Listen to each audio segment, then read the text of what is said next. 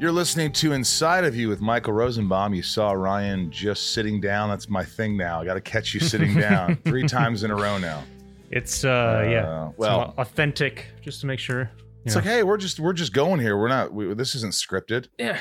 Hey everyone, how are you today? Hello. Hey guys, thanks for listening. I will say this because it's important, and I was told to say it because it is important. But please, if you're enjoying the show, it really helps. I mean, the show's free, right? Mm-hmm. Mm-hmm. Unless you're an awesome patron and you're contributing more, which is unbelievable. But if you could write a review on Apple Podcasts, that's huge. It's an algorithm thing. So write a review. Go to Apple Podcasts right now. Press pause. Just write a review real quick. Hopefully 5 stars if you like it. And if you're here for Tom Welling, and then you usually the numbers jump up big. But stick around. We've got a lot of great guests. And if you like this, hey, do your old pal Rosenbaum Lex Luthor a favor here. Stick around, man. We were just in Screen Rant a few days ago. Actors with Podcasts. We were ranked number 5. So it was like Dax's podcast, and I think Sophia Bush, mine, Oliver Hudson and Kate Hudson. They have a show. So we were 5. That made me really happy. Yeah. I mean, you shouldn't gauge happiness based on, we've talked about this in the show, but it's nice to see that you're getting acknowledgement is not a bad thing. 5 out of 10 is pretty solid. It's my average in school. What now, Dax? What now? What up, Daddy Dax? Fucker. I love you. He won't watch this ever. He's never seen it. He's never heard it. Where? He won't. It's fine. I've listened to his. When you have 3 hours to kill. Yeah, I won't listen to 3 hours. That's why mine's an hour. So people can go on my way to work, and then on their way home from work, they could finish it. Mm-hmm. With other shows like Joe Rogan, it's like, so I'm going to start this on Monday and I'll end by February. Jesus. Yeah, I can't do it. I love those guys. Great shows. I assume they're huge. I just can't. I can't talk that long. And as uninteresting or interesting as I could be or am sometimes, which I don't believe I am, I get uninteresting really fast if I get tired. I'm like, oh, I got ADD. Look at that. Oh, I have a Lost Boys poster. Yeah, dude, you've had it forever. Why are you looking at it? Because I'm bored. That's why you're number 5, man. That's why I'm number 5, and I'm not number 1. Oh, if Ethan's listening, he's going, Ryan with the zinger, 2021 zinger. But go to Apple Podcasts, please. If you're listening there or have the app, stop what you're doing. Go support the show. It takes a couple of seconds. It really helps everything we're doing here. We also have a Stage It, Rob and I, my band Sunspin. I know if you're tired of hearing it, wait till the album comes out because I think you're going to love it. The website is up, sunspin.com. And you just go on the website, merch, and you can book the band and upcoming shows, which we have one January 30th, which is the last Saturday. Can I show this coaster? Oh, there's a coaster. It's a Sunspin coaster. Yeah. We're getting better ones, too. There's those, but we're getting like really cool granite ones or stone ones. Yeah. I like it, though. I collect coasters. I like it. Yeah. Well, I guess he's asking for one. I'll have to remember that. So if you want to follow us on the Sunspin handles, that's at Sunspin Band on all the socials. And what's the Inside of You handles, Ryan? They're at Inside of You Pod on Twitter. Inside of You Podcast on Instagram and Facebook. At Inside of You Podcast on Instagram and Facebook. YouTube.com/Inside of You with Michael Rosenbaum. Yes. And also you could follow me on stageit.com. That's where the shows, Sunspin. The more followers I get, it's great because then I could just message you and say, hey, we have a show, and you could be alerted. And Sunspin, we could use a hell of a lot more followers on those. Blow those suckers up on the handles. Let's get a big following for old Sunspin here. Just because I'm a little older doesn't mean I can't have a rock band. Live your dreams, folks. Live your dreams. I'm not in it to be a rock star. I'm in it to beat it to the ground. Beat it to the ground. You just got to do what you love. You got to do what you love. Also, why don't we do this? Why don't we take 15% off at the Inside of You online store? We got tumblers, new tumblers. We got hats and shirts and awesome coffee mugs that are running out. And we got there's some pictures, Lex Luthor pictures. We got lunch boxes now, Smallville lunch boxes. The code is, how about Happy New Year 21 for 15% off? Happy New Year 21 for 15% off everything at the online store. A big guest today. He's tall. He's like 6'4". You guys know him. He was Clark Kent. He was my buddy. We've become closer friends over the years. We go to conventions together. We do Smallville nights. Whenever conventions come, you'll have to visit us. It's a great evening. And you just edited this, Ryan. And what was your overall feeling? I liked it because And this is your third time with Tom Welling? Third time. I try to do one every year. I'd never really listened. Nope. Be honest. Yeah. You son of a bitch. Well, it was an old one. Of course. And now you could watch, you could listen, all that. And, you know, what I love about this is he has a secret that he tells today and pretty early in the episode. And I don't think it's out. So you're going to have to stick around. It's pretty funny. It's pretty funny. Also, he was in Africa, South Africa, doing a show. And boy, did that get bonkers.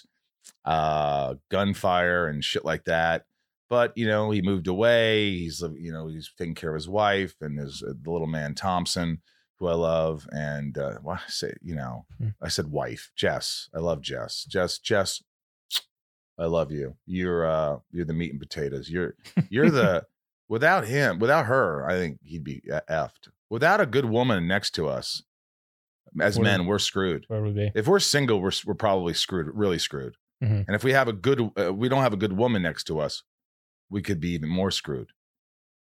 In other words, you have to have a solid foundation. Yep. Which I don't know the answer. I don't know how to find that. Why don't we just say hell with it and let's get inside of Tom Welling. It's my point of view. You're listening to Inside of You with Michael Rosenbaum.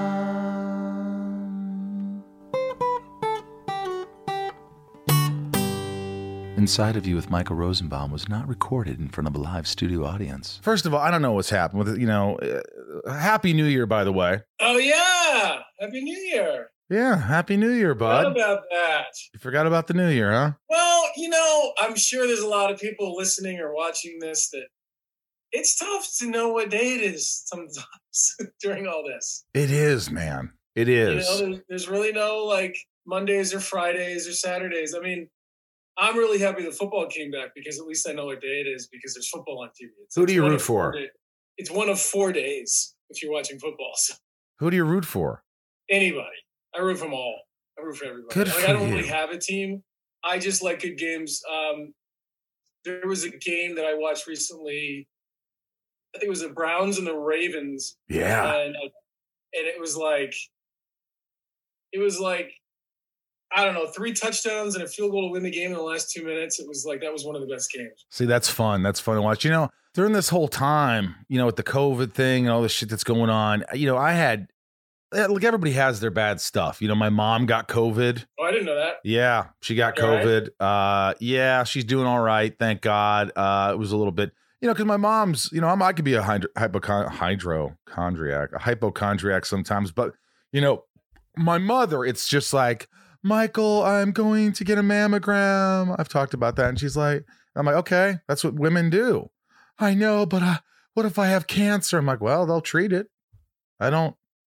This is, you know, and I'm giving her advice and I don't take my own advice when I kind of like freak out about something. And they're like, well, that hasn't happened. Why are you worried about something that hasn't happened? But that's a story of my life. Do you do that? No, I mean, I think that, you know, in the time that I've known you, there's got to be some trickle down emotionality there from the mother. Everything comes from the mother. I mean, mothers are very important. I see that in my own life with my own child. But you know, I can see where. What are you talking about? What are you referring to? I want you to analyze me. What is it that you see that might have, as you call it, trickled down from my mother? I mean, I think you're a very well adjusted. You're one of the kindest people I know. I mean, as ADD and nuts as you can be at times, you're like the nicest person in the world. Like I know some other people who get all amped up in ADD and they're just like rude, and you're not. You're kind. You're a very kind person. In your soul, and at least you have that. But the hypochondriac, that whole thing. I mean, that's got to come from your mom a little bit based on the story you told. Yeah. I mean, you know, I don't know if you have anxiety. Yeah, you know I have anxiety. I had, you know, sometimes we were at those conventions. I was having a bad time with anxiety, and there were a couple of times where we're taking pictures, and sometimes those lines are long with hundreds of people, and I'm wondering how many we have left. I keep asking JP, your guy or whatever, or, you know, how many we have left, because I'm like, I remember just like, I didn't tell you, but I was having bad anxiety. Did you notice, or I covered it? No, I do remember you always being like, okay, how many left? And not in a bad way, but just being, I didn't realize that you were sort of trying to sort out your own pace. I just thought you were trying to keep track of how many people were going through, to be honest. But it's the ups and downs. That the conventions are really strangely amazing. And I mean, I only go. You brought me into them, and I found a way to really like enjoy them and enjoy the fans. But the flip side is you're on like the whole time, and I'm not trying to complain anybody out there, but you want to be there for every single person who's there for you. Absolutely, yeah. And it's a lot of energy, and at the end of the day, it's great. When you look at the lines and everything else, and you want to be there for those people, I can see where the anxiety might creep up about how you're going to be able to be there for them. But it's not really I don't think my anxiety it wasn't from the people. Like I was nervous to meet them. I just go in these waves where I'm absolutely elated and no anxiety and just confident and want to make people laugh. But there was a time period, and and those scare you when you get anxiety. I don't know if you've dealt with it, but when you go through a period of time where you're anything triggers anxiety, and you're like, am I going to be too tired? Am I going to be this? Or am I not going to be enough? I don't know what it was, but there was a time period where I couldn't even place where it was coming from. Do you get? I notice you get, because you're like, I'm here, I'm safe. I'm in a completely safe environment. I'm in completely control of the time and like the ratio of, you're in complete control, yet you still have anxiety, which that's a different anxiety. I've had anxiety when I realize I'm not prepared for a situation, and then I get anxiety. Maybe that's nerd, whatever. What happens to you? Oh, I mean, there's only been a couple of times that I feel like it's really gotten me, but it's like, it's just like you're outside of your own head back here, and you're just out of it. Like you're not where you want to be, and then that creates more anxiety, and then it just like it compounds. You're hyper aware of all these negative things. You're ruminating on all these negative things, which now appear to be real, but they're really not. But you're making them feel real, right? Yeah, but the circumstances I'm talking about were I was not in control of the environment. Whereas like what you're talking about is interesting to me because, in that convention space, you're complete control, yet the anxiety still crept in. Exactly. But I think for me, it's always like my whole life, I'm anxious to make people, like me, happy with me. I want to make you feel like, okay, Rosenbaum's always going to make me laugh. The energy's going to be good. We're going to get through the day. It's going to be more fun with him around. And I feel like I want to make you enjoy yourself. I've never felt that way. Well, exactly. But I'm saying, I think there's enjoyment. Well, I think I've never felt enjoyment with you. It's never worked. What I'm saying is that I think that I always I'm a people pleaser. I want to make everybody happy. I always was like the fence, the guy in the middle. I was watching the Bee Gees documentary, which you should watch. You'll love it. It just came out. No, I just heard about this. It's very fantastic. But Maurice was the middle Gibb. He was mid Gibb. And there were Robin Gibb and Barry Gibb on his brothers. And they fought because they were the best singers in the band. Robin was the guy, or Barry was like, I'm waiting for this moment to last, and he would get the high and the other, but together they were enormous, but they used to fight. I want to be the leader. I want to be the leader. And Maurice was the guy in the middle. And so I'm like, no, he loves you. It's your brother. No, that's not what he meant. So I was always like that as a kid with my family. Your sister's a goddamn, no, she's your daughter. You're the Peacekeeper. And that is exhausting. Oh, yeah. I don't think you ever were. I envy you because in a lot of ways I don't know if you were innately born a leader. I mean, look, you've got flaws. I know that you can be short tempered sometime. You're impatient like me. We could what? What? And you're working on that. Jess is a great wife because she also calls you out on it. And you're like, sure. Yeah. She's quite grounding. Yeah. Yeah. Does she ever say like, Tom, because obviously I've seen therapy. I know every actor I think ever. Does she ever say, Tom, maybe you should see someone? Yeah. She has. Yes, she has. And what did you do? Did you say something? Well, there's someone that her and I both talked to, not at the same time. And it's been very helpful. And he actually brought the Bee Gees documentary with a different point of, he said I should watch it. It's interesting because there's this thing in psychology where you can never be creative if you're being, you can never be in the creative mode when you're in the survival mode. And he referenced the Bee Gees documentary because as they grew to fame in the disco era, and that went out of fashion very quickly, apparently. They rose to fame, it went out. Then they were in survival mode, and they apparently, I haven't seen it, but apparently they sort of regrouped, and they realized they could write this music in a different style. And because of the falsetto that they used, and it was a male-dominated disco era, and as they came out of that, the falsetto was actually more of what they wrote lended more toward the female voice. And they wrote a lot of music for a lot of Dionne people. Warwick, Barbra Streisand. Yes, exactly. Yeah. But you just said something that I think is incredibly valuable, and I haven't heard it on the podcast. And maybe it's so simple, but you said you can't be creative when you're in survival mode. Yeah. This is something that's been resonating with me in the last few months since I've heard it, and it's been explained to me. And especially, listen, you can't talk to anybody for more than 5 seconds without the COVID thing. Right. And it's hard and it's different, and we're going to get through it. But what it does is it puts you in survival mode. And what we have to strive for is to remain in creative mode. And you and I, we talk all the time about like, hey, what can we do? How can we be creative? And you're very self-motivating in that way of like, what can we do? What can we create? Because the flip side of that is despair and feeling sorry for yourself or making wrong decisions based on maybe what is now but won't be in the future. So I'm rambling a little bit. No, I like this. You can't be creative when you're trying to survive. So from your therapy, back to that, like you're like, hey, I could be impatient, I could be this and like this. So what does he do? Kind of talk to you about where it's coming from and how you can. What does he tell you to do to help that? Because I want. It's an interesting thing. It's the guy that we talked to. It's not necessarily about. It's hard to explain, and I don't know if this is going to be worthwhile, for you in this podcast, but it's more about the idea of where things might come from. It's more of discussional. And it's just about, what do you think about this? What do you think about that? And it could be this.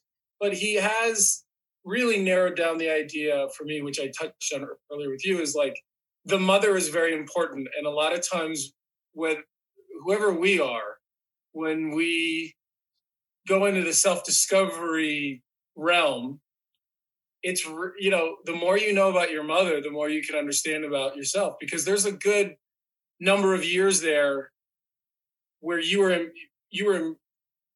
impressed certain values and certain ideas and certain energies and certain passions and how you were treated before you ever had a chance to walk or talk. And, it's as an adult, the idea is you grow up and you're able to acknowledge that and make your own decisions and treat your life your own way. So, you're a very well-rounded person as far as I'm concerned, and you see those things. I mean, going back to what, like, your mother looks for you for guidance in a way. And but like, you say the trickle down thing. I'm curious as to what trickled down from your mother or father, but I'm also curious, like, for me, I think I'm very good at making people feel like I have my shit together and I'm creative and I'm always confident. I'm always this. And what this podcast has done for me is it's allowed me to express insecurities and vulnerabilities that I normally wouldn't discuss with most people. And it also, in a way, it makes me feel like everything's okay. Like, you know what? You can go do this and you can fail and people are going to still love you. You can go do this and you can take a chance and it's going to be okay. You're not. It's almost like these little things that if you talk about them enough, then they almost get dissolved in a way. They almost dissolve when you have people out there listening going, I get that. I get being, I'm just trying to survive. And well, I'm not at my best when I'm trying to survive. So what am I trying? You just literally use the word survive. And listen, I'm not the all-knowing thing about this, but when you're trying to survive, it's a lonely journey. Mm-hmm. And what you're talking about, what I hear from you when I listen to your podcast, is the joy that I get out of listening is it makes me feel a little less alone, if that makes any sense, because other people are experiencing the same thing. And that's the survival creative thing. I mean, I read this thing about Kristen Bell the other day, which I know has been on your podcast. She's like, listen, I just got to a point where I wanted to be genuine and express these things. And she's found a way to get closer to herself and to the people around her by being genuine and exposing vulnerabilities, because we all have them. There's just this pretext of like we're supposed to be perfect because, if you're looking to media as an example, well, you're going to always be disappointed because that's what media is trying to do, is just show you the best or worst. Right. Somebody who I wanted to talk about today real quick. I don't know if you've seen the Matthew McConaughey book, Green Lights. No. I don't know him, but I read the book, and you should have him on your podcast because he's amazing. I'm going to call Matt. Based on journals he's had since he was, 20. Is it called All Right, All Right, All Right? No, but he says that a little bit, but it's called Green Lights. Okay. And it's about making sure there's green lights, yellow lights, and red lights, and you try to create more green lights for yourself. But the idea of you're just trying to like create opportunities for yourself and bring people in as opposed to keeping people out. But one of the things when you talk about your anxiety and the people that I've seen speak to you is it makes me feel less alone. And especially these days where everybody feels isolated. We all felt isolated before in our own heads instead. So, well, I think of you as someone who, again, I'm just not that guy. But when I feel like, Tom doesn't need anything. Tom doesn't need anyone. He has his wife and he has his child. But before that, Tom just either you didn't let anybody into that because you are a private guy. And I appreciate you always to open up whatever you want to open up. And, I'm always happy when you just talk to me. But ultimately, you hold a lot in, I'm sure. But you go, you're kind of like you do something, you go home, you don't need anybody. You don't need to be around a lot of people. And do you get lonely? Do you feel sometimes lonely, even though you have a kid and child? Do you ever feel like I'm still alone in a way sometimes? I think there's been times, like when we were doing Smallville, there was a lot of loneliness because I didn't know how to navigate that. And maybe I kind of kept everybody away because I wanted to be alone because, one, I didn't have any time alone during those years. And your ex wasn't that supportive, not to bring her up. I don't know how you go further than non-supportive, whatever that word is. I noticed that. I just always remember a woman or a man they just need to support each other. And if you're in a relationship, you want support. And if you're single, you have a great support system around you with your friends and your family, but support is very important. Yes. But I don't mind being by myself. Everybody needs time to themselves. As you know, I just moved and got some more space up in Northern California. And at least for an hour a day, I go outside and I'm up in the hills and the mountains and by myself. And I don't see it as an act of meditation, but it probably is. It just gets me out. Yeah. It's my own thing. But my glorious wife and my hilarious son definitely helped me not feeling like lonely. Of course, yeah. So that I only wish that you could find what I have when you decide. Hard. Well, by the way, I know. Congrats on the you got another kid on the way. What? You have another kid on the way. No. Yeah. Dude, I talked to Jess. I thought you. Are you serious? Yes! This show is sponsored by BetterHelp. I don't know how many times I have to talk about this, but it's so important. If you're sitting there right now and you're stressed or you're anxious or you have a lot on your mind and you just bottle it up and you don't know what to do, it's going to come out, and it's not going to come out in great ways all the time. BetterHelp has helped me substantially. Ryan here have been using it for a while. And don't you notice when you don't use BetterHelp, when you don't have therapy? Oh, the weeks where I miss a session? Of course, yeah. Yeah, it's like the more you talk about something, even if you don't think you have anything to talk about, things come up and it puts your mind at ease. And we all carry around different stressors, big and small. And at times we keep carrying them around rather than processing them and letting them go. When we keep them bottled up, it can start to affect us negatively. Therapy is a safe space to get things off your chest and to figure out how to work through whatever's weighing you down.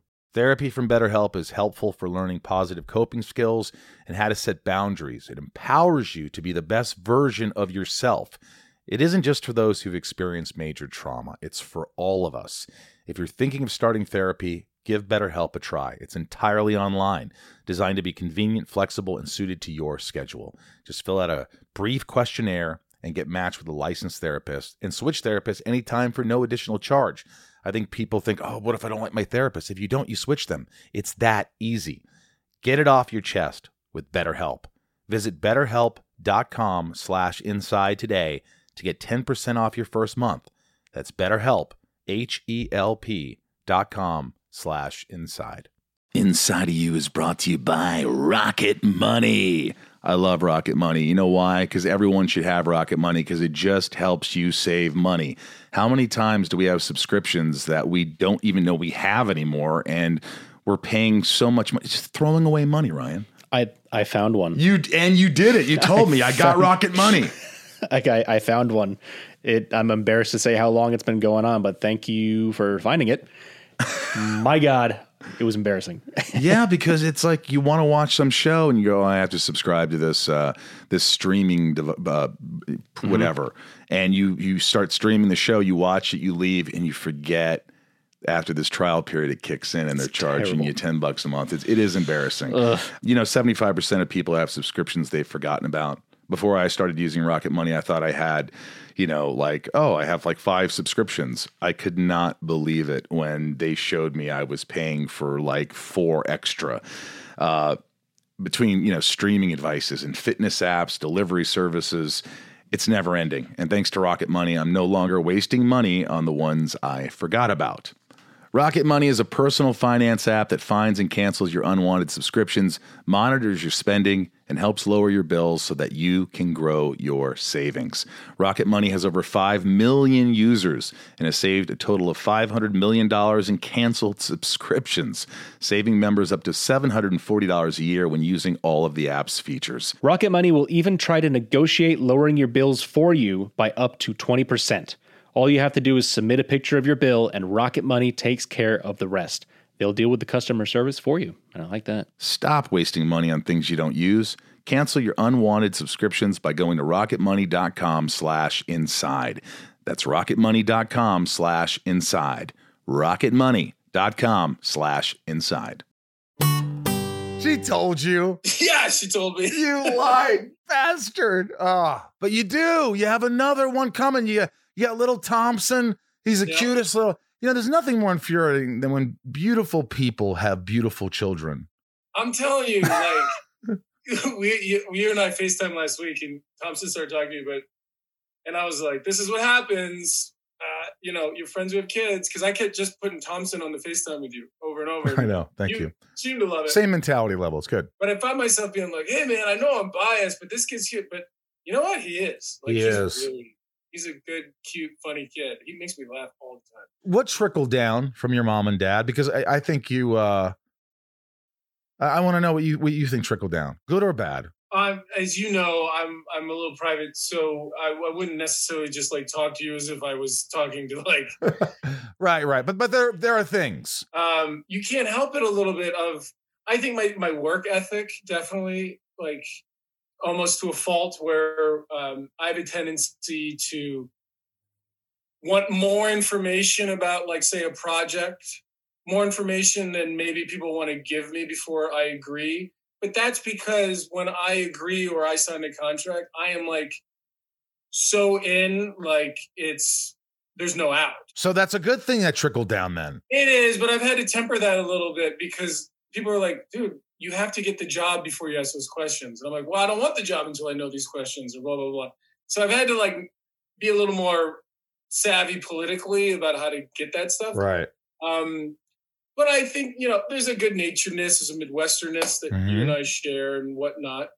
But there's also, I've come to realize, and I don't mean this in a bad way or not, but I get to spend so much time with my family and my son right now, based on the fact that I'm not on set and the COVID had shut things down.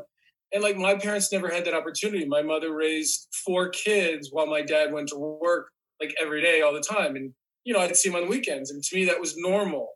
Now I'm looking back and there's a little bit like, maybe I was missing my dad a little bit and I didn't realize it because it was just normal, and I see that now as I look at my own son and where I want to be for him, because when hopefully I do go back to work, as you know, it's 3 months, 6 months, a year of limited access to your family. You know, even when you do come home from work, you're exhausted and there's no like, it's hard to juggle. So I'm really enjoying this time that I have of just like spending time with my family right now, because I think things are going to really pick up. Oh yeah. You know, once everyone feels safe enough to do so. So subconsciously you resent your father. I'm kidding. I'm kidding. And, you know, the whole thing a couple months ago, the whole Tom Cruise thing about when he lost his cool on the set of Mission Impossible. And, you know, George Clooney said something where he was like, I don't have all the information, but maybe it's not the first time that Tom's had to deal with that. And Tom's argument is like, hey guys, we've been allowed to shoot under these certain circumstances, but we have to follow these rigid protocols. And if we don't, we're out of business. And a lot of people following our lead are going to be in trouble. So, you know, that's what it's going to be going forward. Now, do you have to yell at people? I don't know. I wasn't there. But, you know, that kind of stuff is going to continue. Yeah, I hear that. I mean, look, you get a little bit uncomfortable on set. Some things happen. There's this, you know, I didn't actually hear Tom Cruise yell, but like, I can never lose my shit on somebody for that long as Christian Bale did. I mean, it would be more like, dude, shut the fuck up. Oh my God, Carl. I usually know all the guys' names, so it's kind of a joking way. Like, you know, I'd be like, what the JD? Dude, I can barely remember my lines and you're fucking eating like a fucking cow. Shut the fuck up. You know, if that got recorded, people might go, oh my God, he was a bit of an No, I'm kidding, but I'm not. And nobody sees Russ or JD on the other side of that laughing, being like, my bad. By the way, you know, our good buddy Russ from Smallville, who I love dearly, big bearded guy, lovable every morning. Russ, Michael, how are you? I give him a big hug. He goes, all right. And he just passed away. And my shout out, you know, he passed away a little while ago, but my heart goes out to his family. And I cried when he died. He was just a family member to me. I just remember seeing him every day. I saw, again, when you're on set for as long as we are, they are family. And I know you remember them. And you just, as you get older, people, it's just life. It's just, they start dying. You hear about it. And there's certain people that affect you. And when you're on set, as long as we were, you know, like, honestly, like, God forbid something happened to Natalie, who was our makeup artist forever. I would lose my shit. I you know? Well, and it's funny because as I don't want to say analyze, but as you look at it, there's certain people that I think fit different roles for me. Like Russ was a very grounding. Yeah, he was a big guy, and he, you know, but he was grounding. Like when you saw Russ, you felt safe.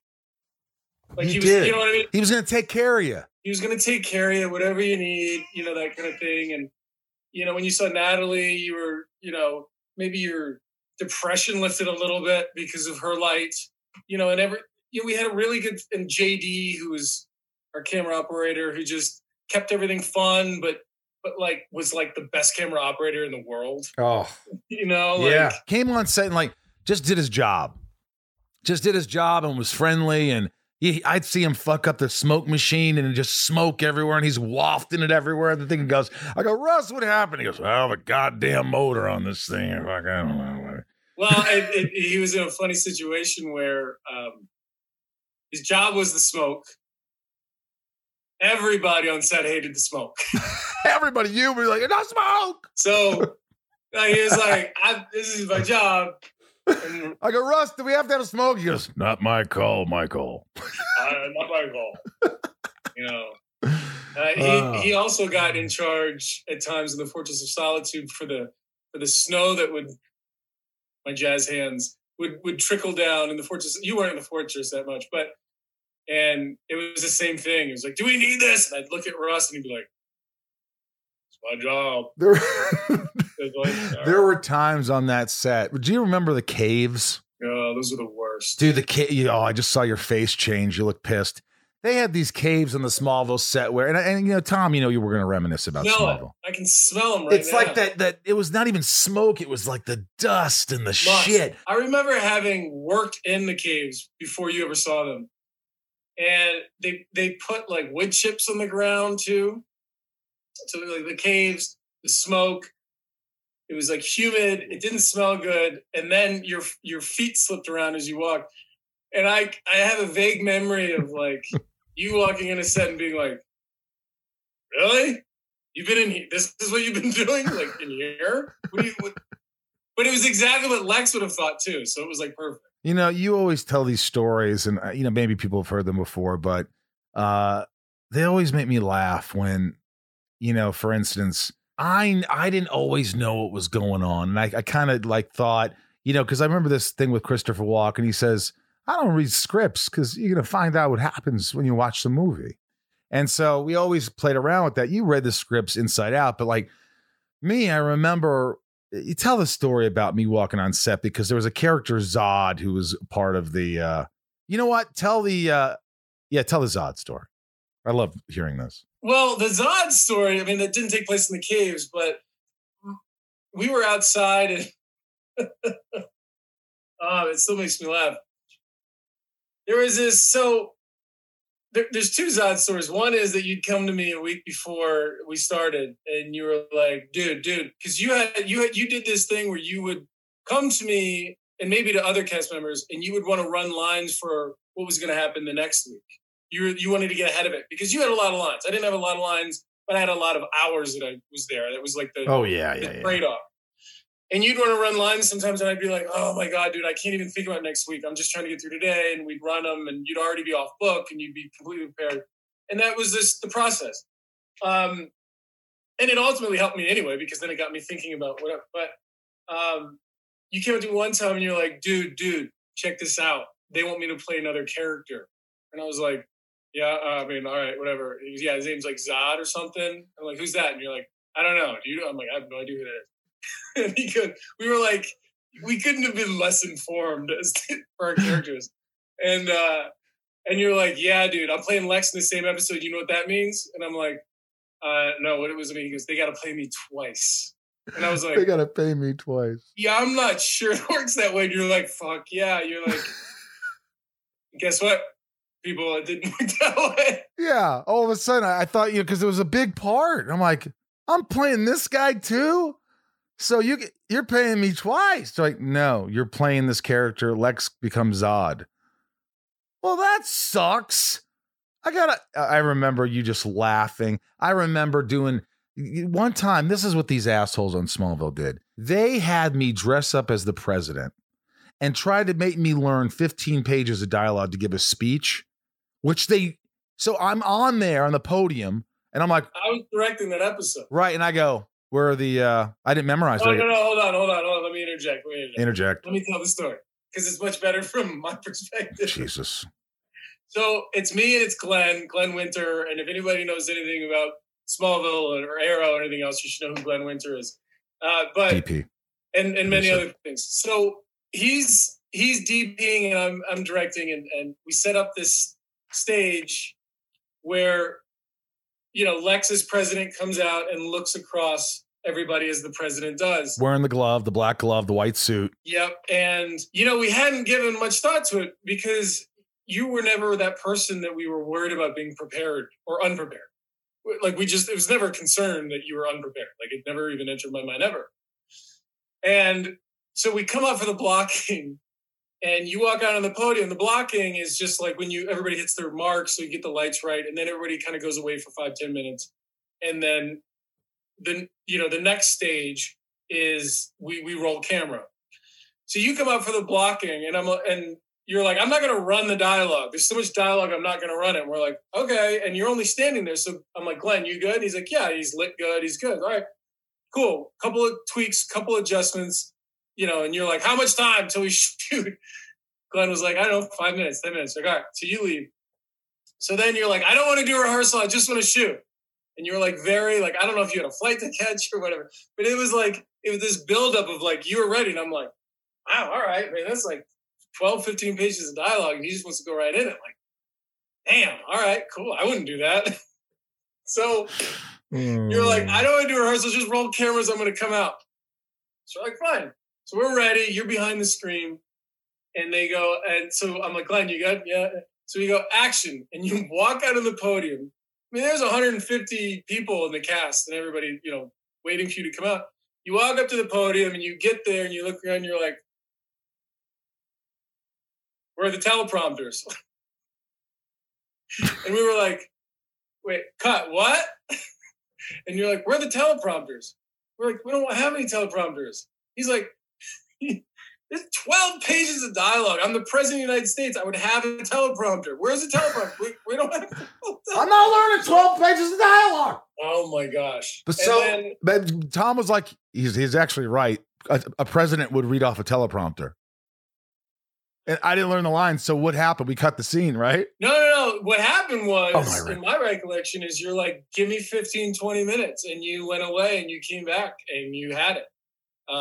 That's how I remember it. Yeah, I remember, but I remember it got cut. The scene got cut or something. Well, yeah, because it wasn't very good. Yeah, it wasn't a very good scene. I should have memorized it. Hey, know that's what? One of those funny things. Anyway, I got abandonment issues because you move during this whole COVID thing. My friend Sean Spencer moved. My friend John Heater moved. My friend Chris Dowling moved. Everybody's moved. And I'm like, fuck. Like, I can't ride my scooter up to your house anymore. I can't, like, you're like 10 hour, whatever, where the hell are you? You're far away. So it's now you live in this place. You got this little ranch. You just bought horses. It sounds like you're not abandoned. It's not. Yeah, I know. It sounds like jealousy. Maybe it's jealousy. But you have two horses now, too. You have these, what are they called? Well, they're miniature horses. It's Diana and Harry. Well, Diana and Harriet, but Diana and Harry. And you have enough space. You have stables. Yeah, we basically, this COVID thing, I don't know if you and I have talked about this before, but it kind of put a lot of pressure on some friends and myself, where I always knew that LA wasn't going to be the end all and be all for me. And when this all hit, it kind of was just like, what are we doing here? Like, why don't we really think about the next stage that we were going to be looking for anyway? So it sort of moved everything up for us 5 or 10 years. So we found a ranch up in Northern California that pretty much was better than even what we were looking for. And really just gave us a lot of space for us as a family, especially for my son, and to build and grow. And, the miniature horses are funny, and I mean, they're hilarious. And it's just, I feel very thankful to be in a place with so much space, because living up the street from you, there wasn't enough space for us. And in Los Angeles, you can't go anywhere anyway. Yeah. I mean, I wouldn't call you a hermit, but I mean, you spend a lot of time at your house. Yeah. But even when you want to leave now, there's nowhere to go. No, I don't really leave the house much. It's true. You gotta come up here. I'm going to come up there. I told you I'm going to come up. I'm going to come up. I almost tried to blackmail you and said I wouldn't come on your podcast unless you did it live here. I should have. You know what? I'm going to do that next time. We're going to do it next time. Hey, look, I saw the trailer for this movie, this TV show you did called Professionals. Oh yeah. And I saw it and I was like, it looked like the production value was huge. And I remember you going to do this, and I see it, and it's one of those things where I've been on stuff that all of a sudden they hold it for 6 months and then nothing happens with it. Then I've done stuff and all of a sudden they do air it.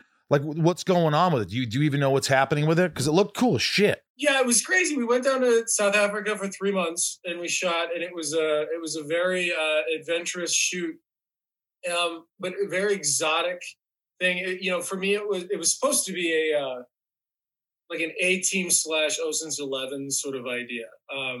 It was all daylight. It rained for 1 hour in 3 months in Johannesburg. That is all blue skies. Like, that's just the season there, which is the exact opposite of what Vancouver is, if you think about it. But it was a very adventurous, crazy, dangerous shoot. Yeah, you got shot at, right? Well, I didn't, but one of our cars did. Another cast member got carjacked, and I listen. I don't want to go and say that Johannesburg is. I mean, it's not a safe place, but some of the people we worked with who were from Johannesburg, it's just the norm for them. But one of the wardrobe people's their car got shot with an AK-47. Like cross. All right, wait. Well, what day was this in the shoot? Was this day 3? Because day 4, I would have been on a plane. No, this was probably 4 weeks in. But every day, I had 3 security guards, and they're not just like security guards in suit. These guys are like military guys with machine guns. And I had 3 guys with me at all times. Did you feel safe with them? I mean, I felt safe with them. I would leave the hotel and I would get into an armored vehicle that had a trail vehicle that was armored.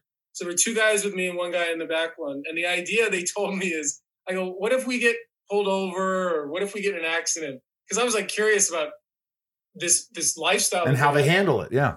And they're like, basically, if we get in an accident, one of us would put you in the trail car and they would take you to the hospital. We're not waiting for the ambulance. Like, it was like, because you don't know if you're getting carjacked. It was it sounds like a movie on its own. It was scary. And the idea was for Jessica and Thompson to come down there once I got settled.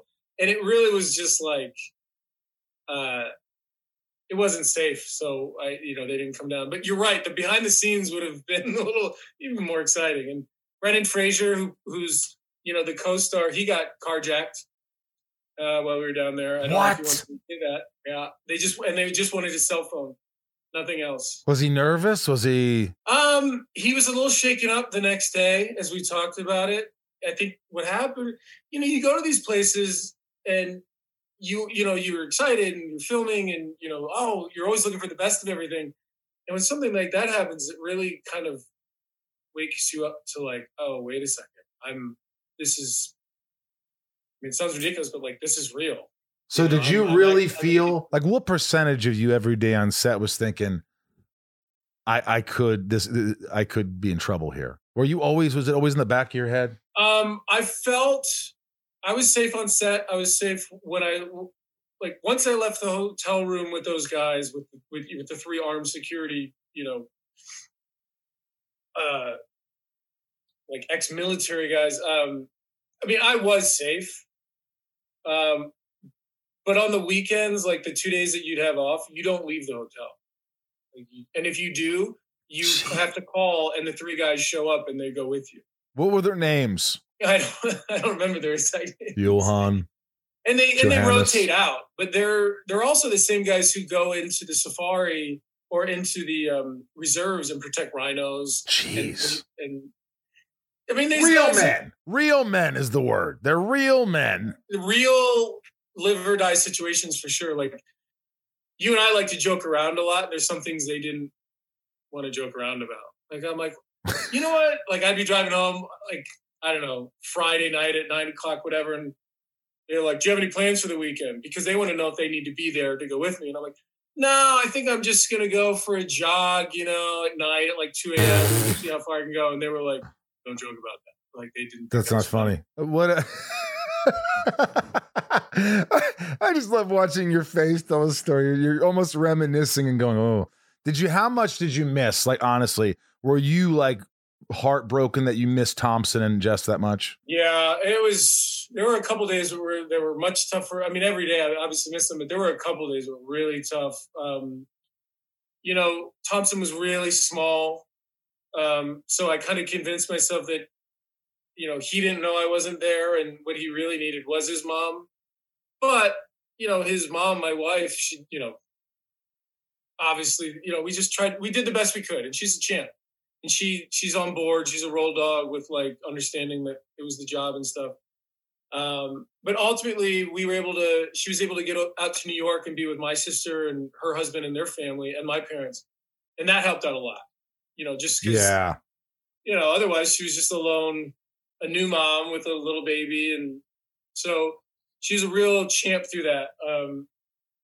But yeah, I don't want to do that again. Inside of You is brought to you by Neurohacker, Qualia Senolytic. Let me tell you something. If you haven't tried this, you are missing out. I just sent this to my mom. I have it. I use it.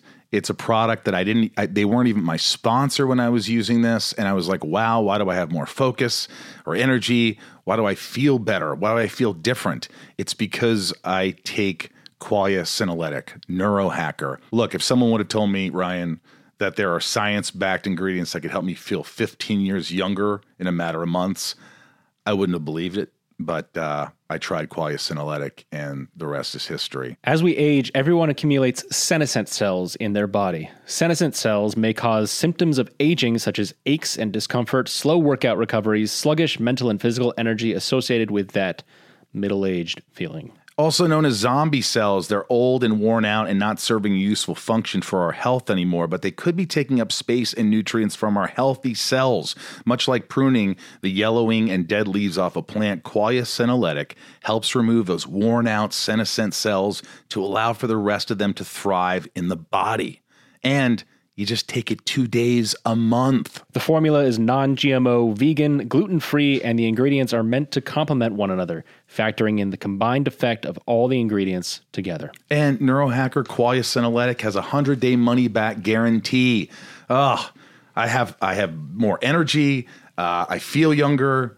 I'm more productive. I will tell you that. I'm more productive, and I feel like I have, I'm more enthusiastic about my life. I definitely feel that. And for me, the aches and pains are lessened by this. So that is a real important thing for me. Help resist aging at the cellular level, folks. Try Qualia Senolytic. Go to neurohacker.com/inside. Neurohacker, NEUROHACKER. Neurohacker.com/inside.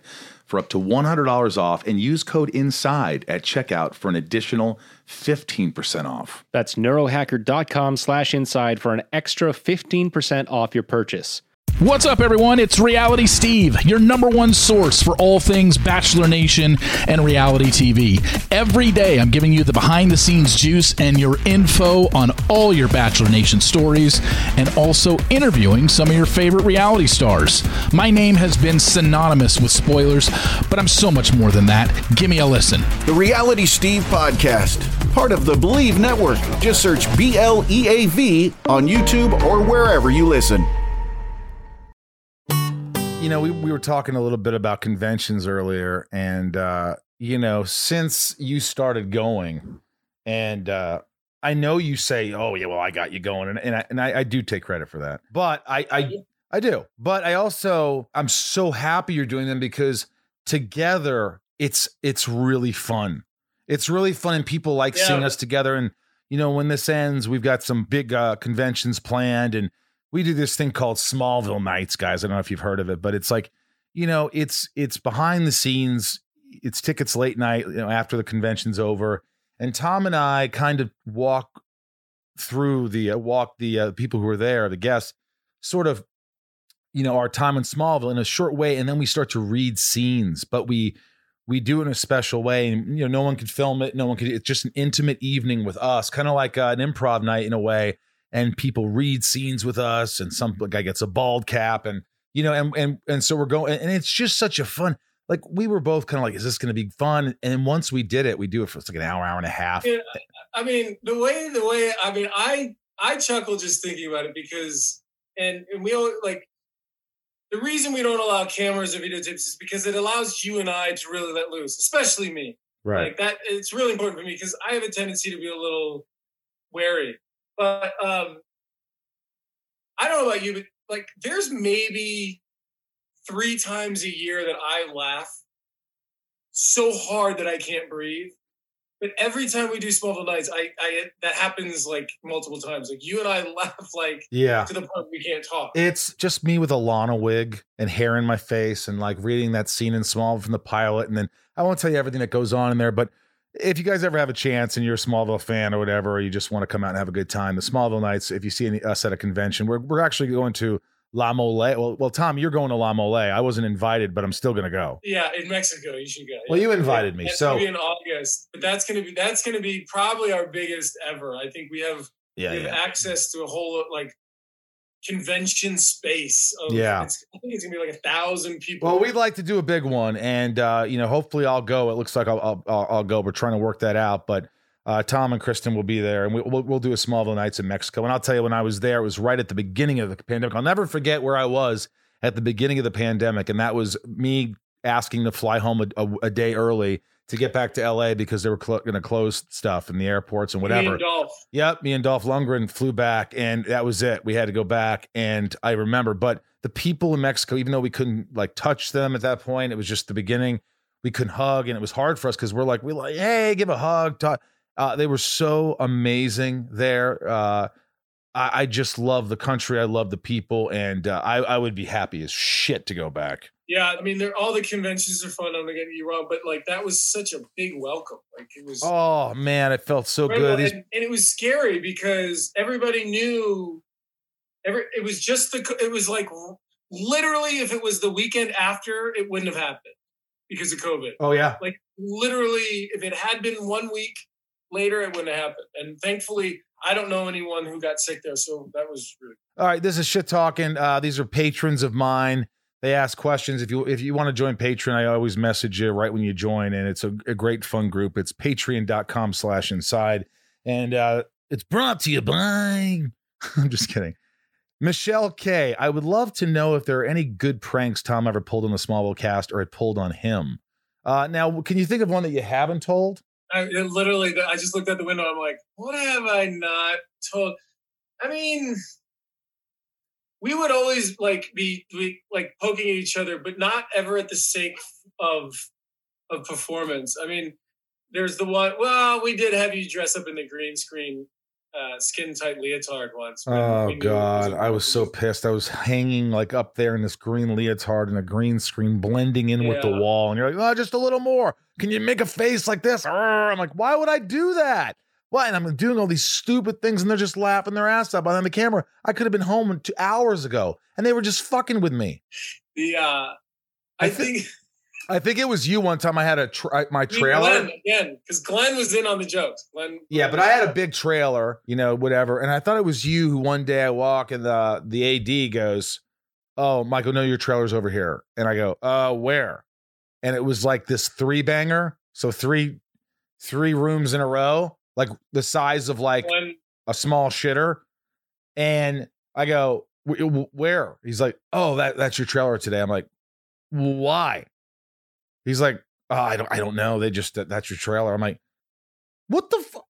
And I went upstairs to the production office. I go, "Bob," and he couldn't even get one line out. Instead of going, "Yeah," he immediately started laughing. He goes, "I go, you fuck." He goes, "I'm sorry, I couldn't even keep up. We're gonna try to keep that joke going for a while." I mean, it was the smallest trailer ever. I mean, I had my little gym in there, and I was trying to.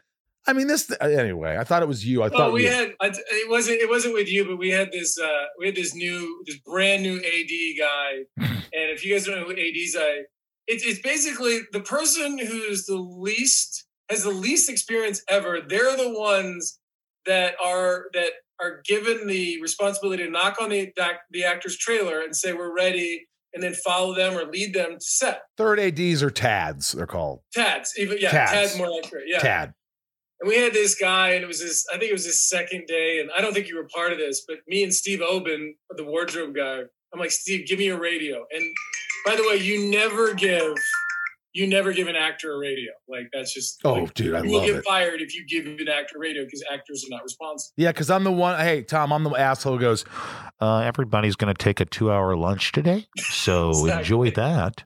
I'm the actor guy. I'm the asshole. Go ahead. Right. And then everybody goes, "Who gave him the radio?" And then that person gets fired. Great. So I said to Steve, I go, "Come on, give me a radio." He goes, "I'm not going to give you my radio, but if you took it off my belt, then I couldn't do anything about it." Remember, Steve? Oh, yeah. I was like, all right. So I take it off his belt.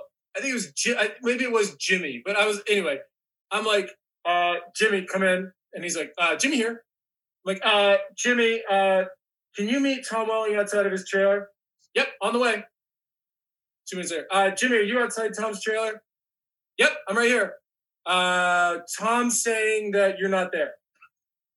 And we're looking from You're just fucking with this poor guy. And he's standing outside the trailer, and we're like, "Tom's on his cell phone saying that he's outside of his trailer and he doesn't see you. He's threatening to go home." And this poor kid is going his physicality is like, just fuck. I'm in front of his trailer, and he's losing his mind. Oh right? My God. And then finally, it ended up being 15 people stepping out laughing, and the kid was like, but it was also sort of like a welcome to the. It's funny as long as he doesn't get fired. All right, here we go. Rapid fire. Leanne P. What is something that people don't know about Rosie? Leanne, what do you not know about me? Or people don't know about me? I don't know. I mean, I think people know a lot of stuff about you.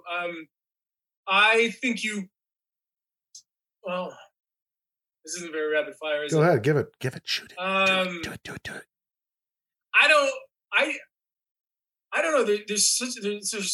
There's like an adventurous spirit about you that I don't think you follow enough physically out in the world. Like, I think you want to travel and I think you want to see the world. Like, but I don't see you like doing it. There's like a fear, isn't there?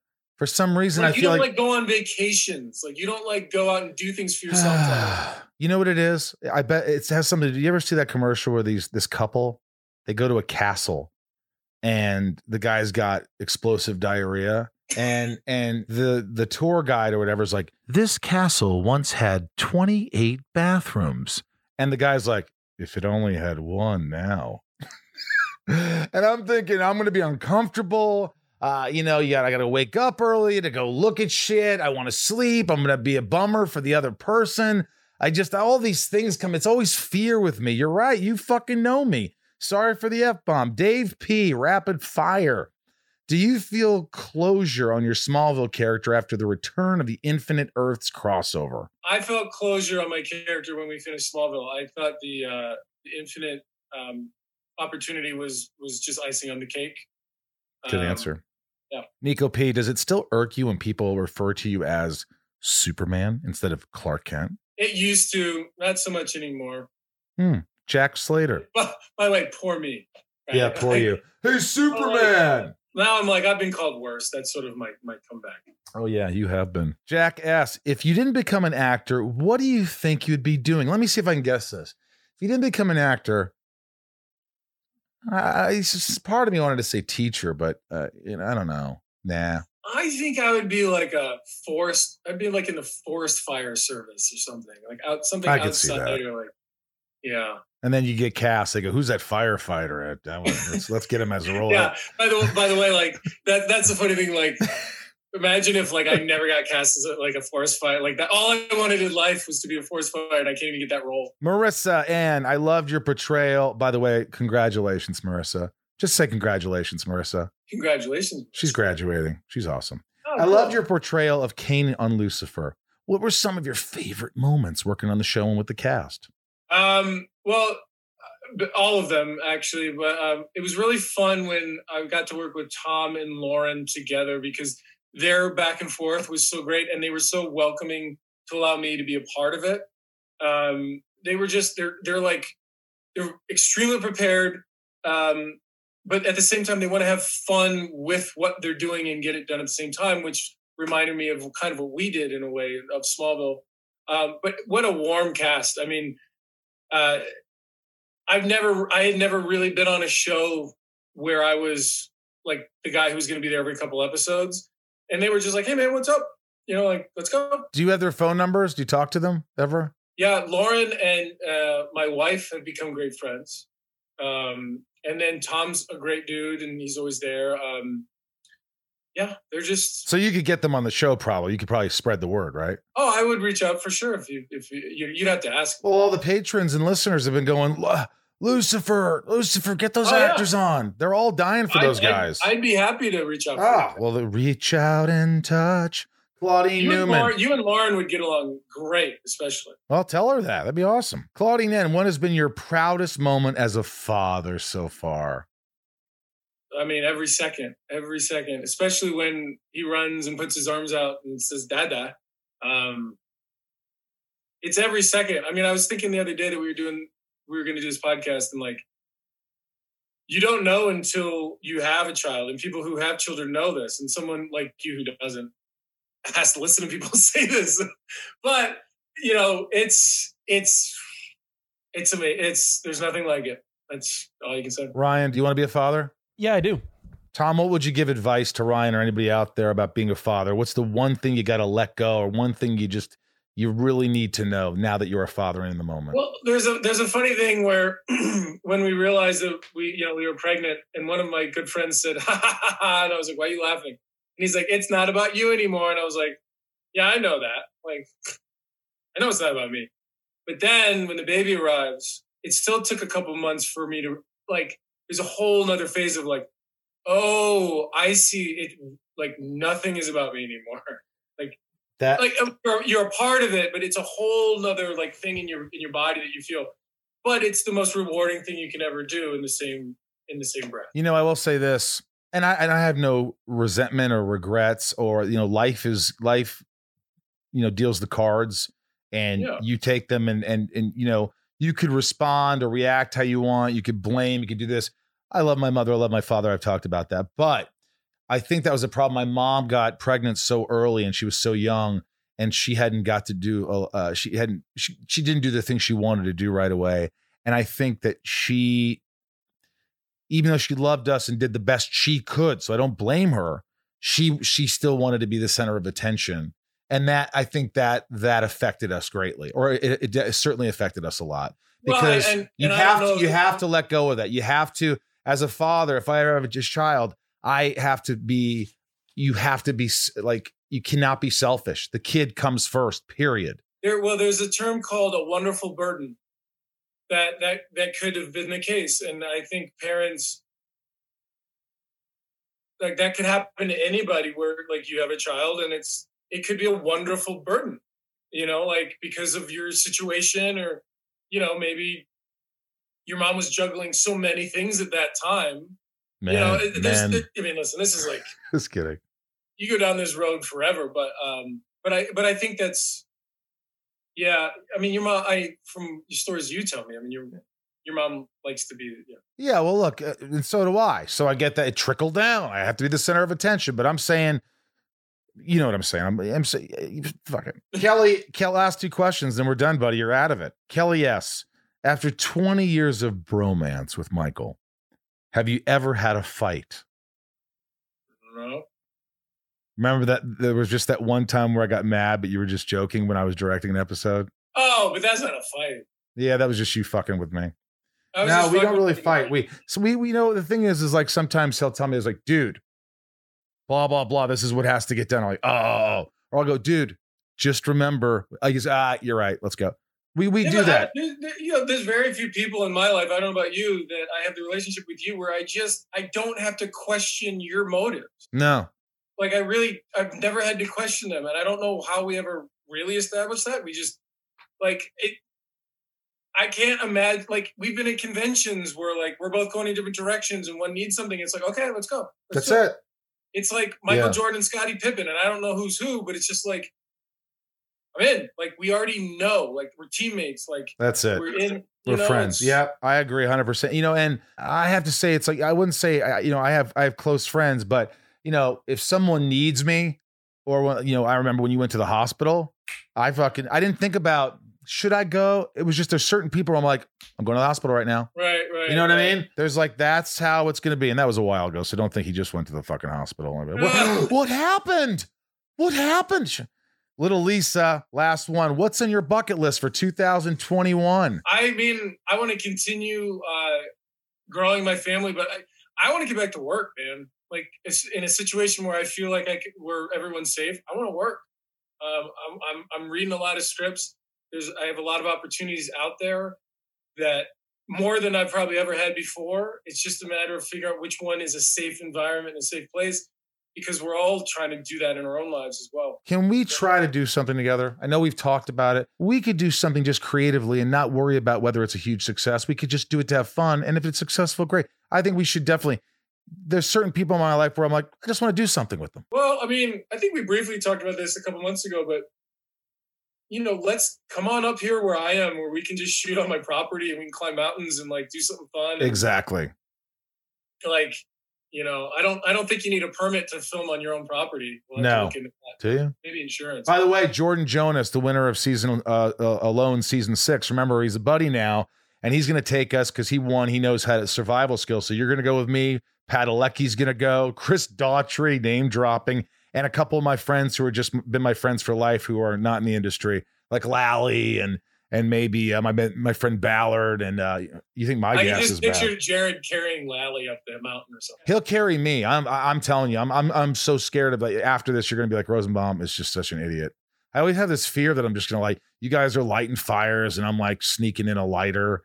And like, and like you guys are frying fish and I've got like fish sticks from like more, Gordon's fish sticks.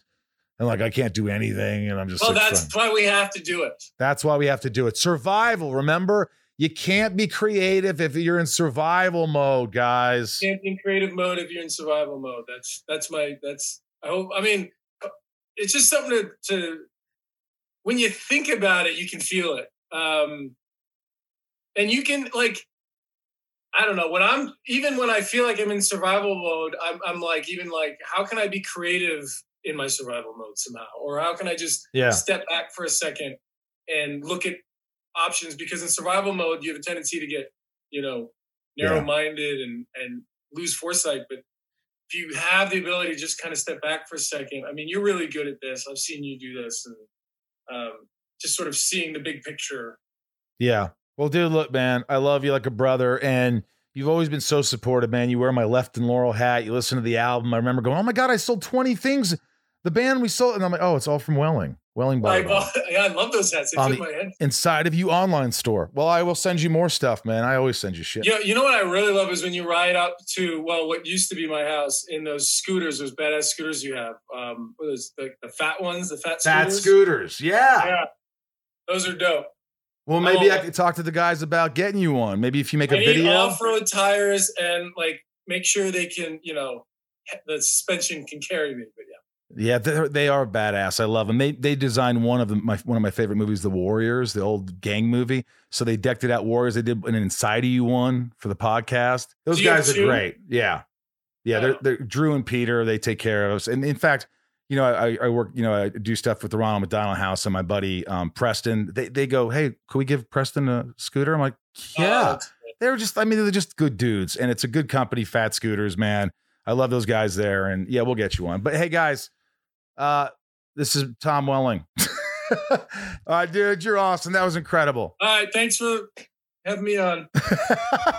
Thanks really All right, later, buddy. I love you, man. See you. I love the guy.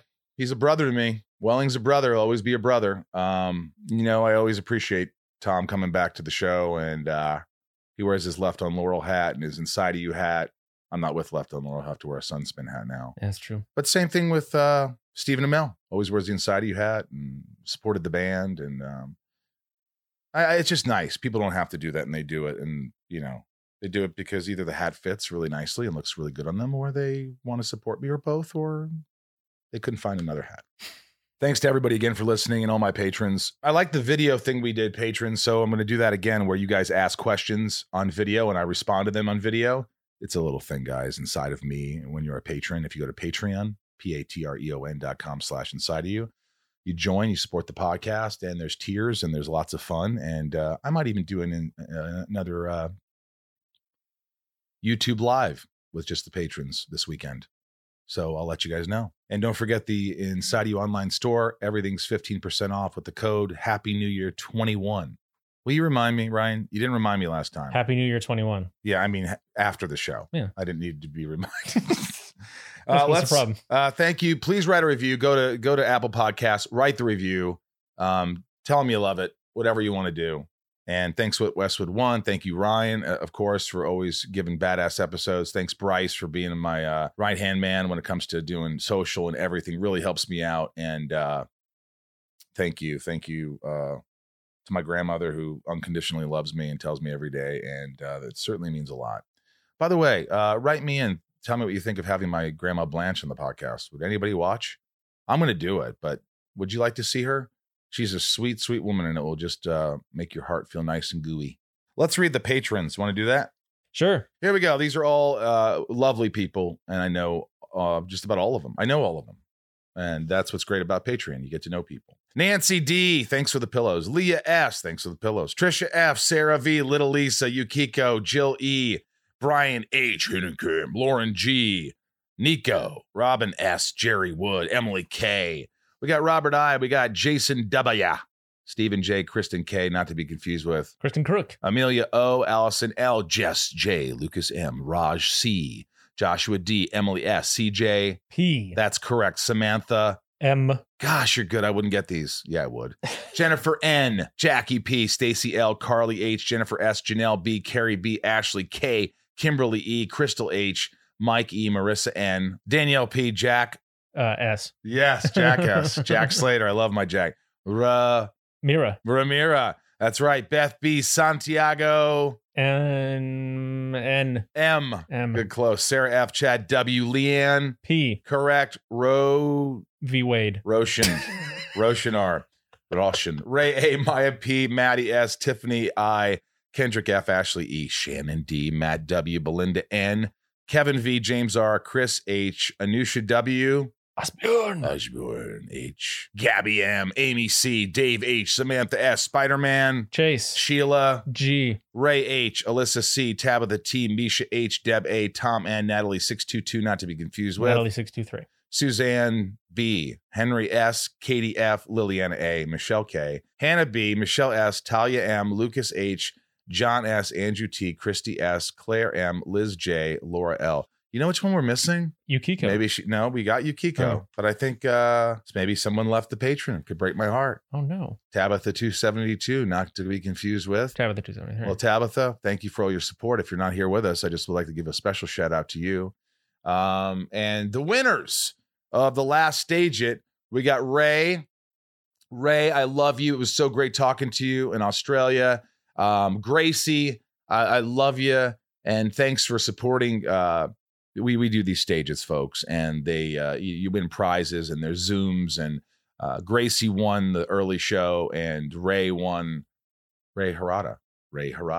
won the other show. Great prizes and new Sunspin pictures, and it means a lot to me that you guys keep coming. I want to do these shows forever. I almost want to just do it's weird. I kind of want to just do the podcast and Patreon and do my music and stage it, and it'd be nice. I mean, it's a blessing to be able to do all these things.